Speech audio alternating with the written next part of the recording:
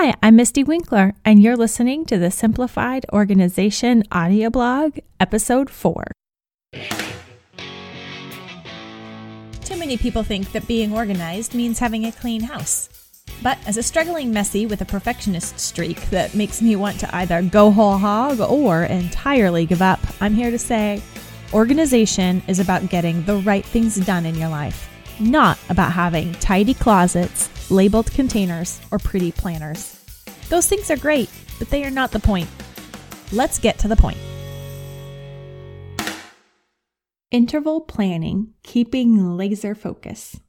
You can leverage the interval training technique in your personal life by setting up your calendar in intervals and planning your goals accordingly. Planning and executing in short-term bursts is a great way to keep laser focus and high energy.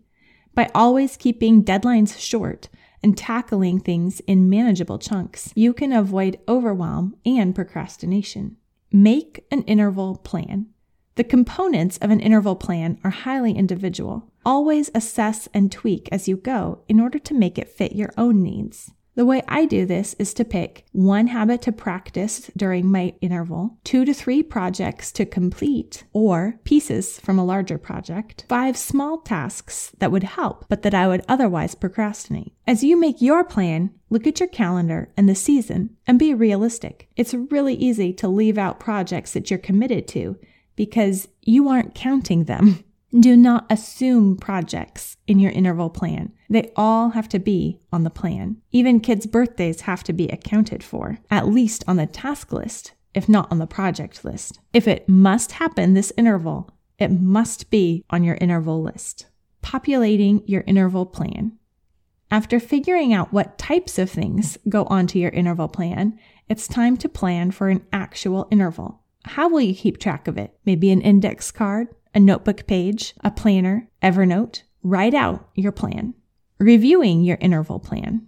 It turns out that lists don't really do you much good if you don't look at them.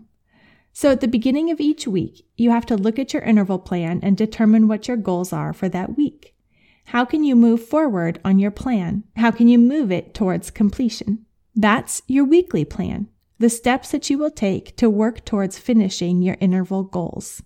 And then every morning, you need to look at your interval plan and your weekly plan and keep those goals fresh in your mind. Your mind works on things subconsciously, so even just reading it daily or at the beginning and ending of each day will help you as you move forward. Then make your daily plan based on what has to be done that day, as well as what steps you will take to complete the tasks on your weekly plan. Review is key. How to maintain focus. These 5 practices will keep your focus sharp and your mind on the goals that you've set.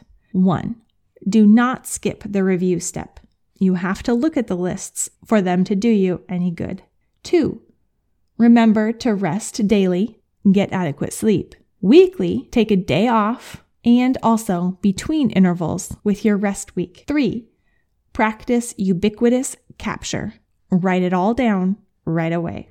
4. Limit your inputs and the decisions that you need to make. Routine helps eliminate decision fatigue.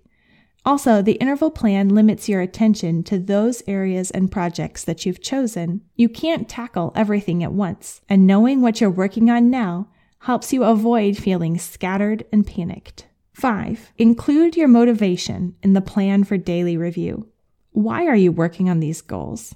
If you remind yourself daily why you're doing what you're doing, your energy and focus will remain clear and sharp. I'd love to hear how you are keeping track of your interval plans. Come join the conversation at simplifiedorganization.com/podcast4. That's simplifiedorganization.com/podcast4. And remember to come check out the interval plan checklist, which you can download at simplifiedorganization.com/audio.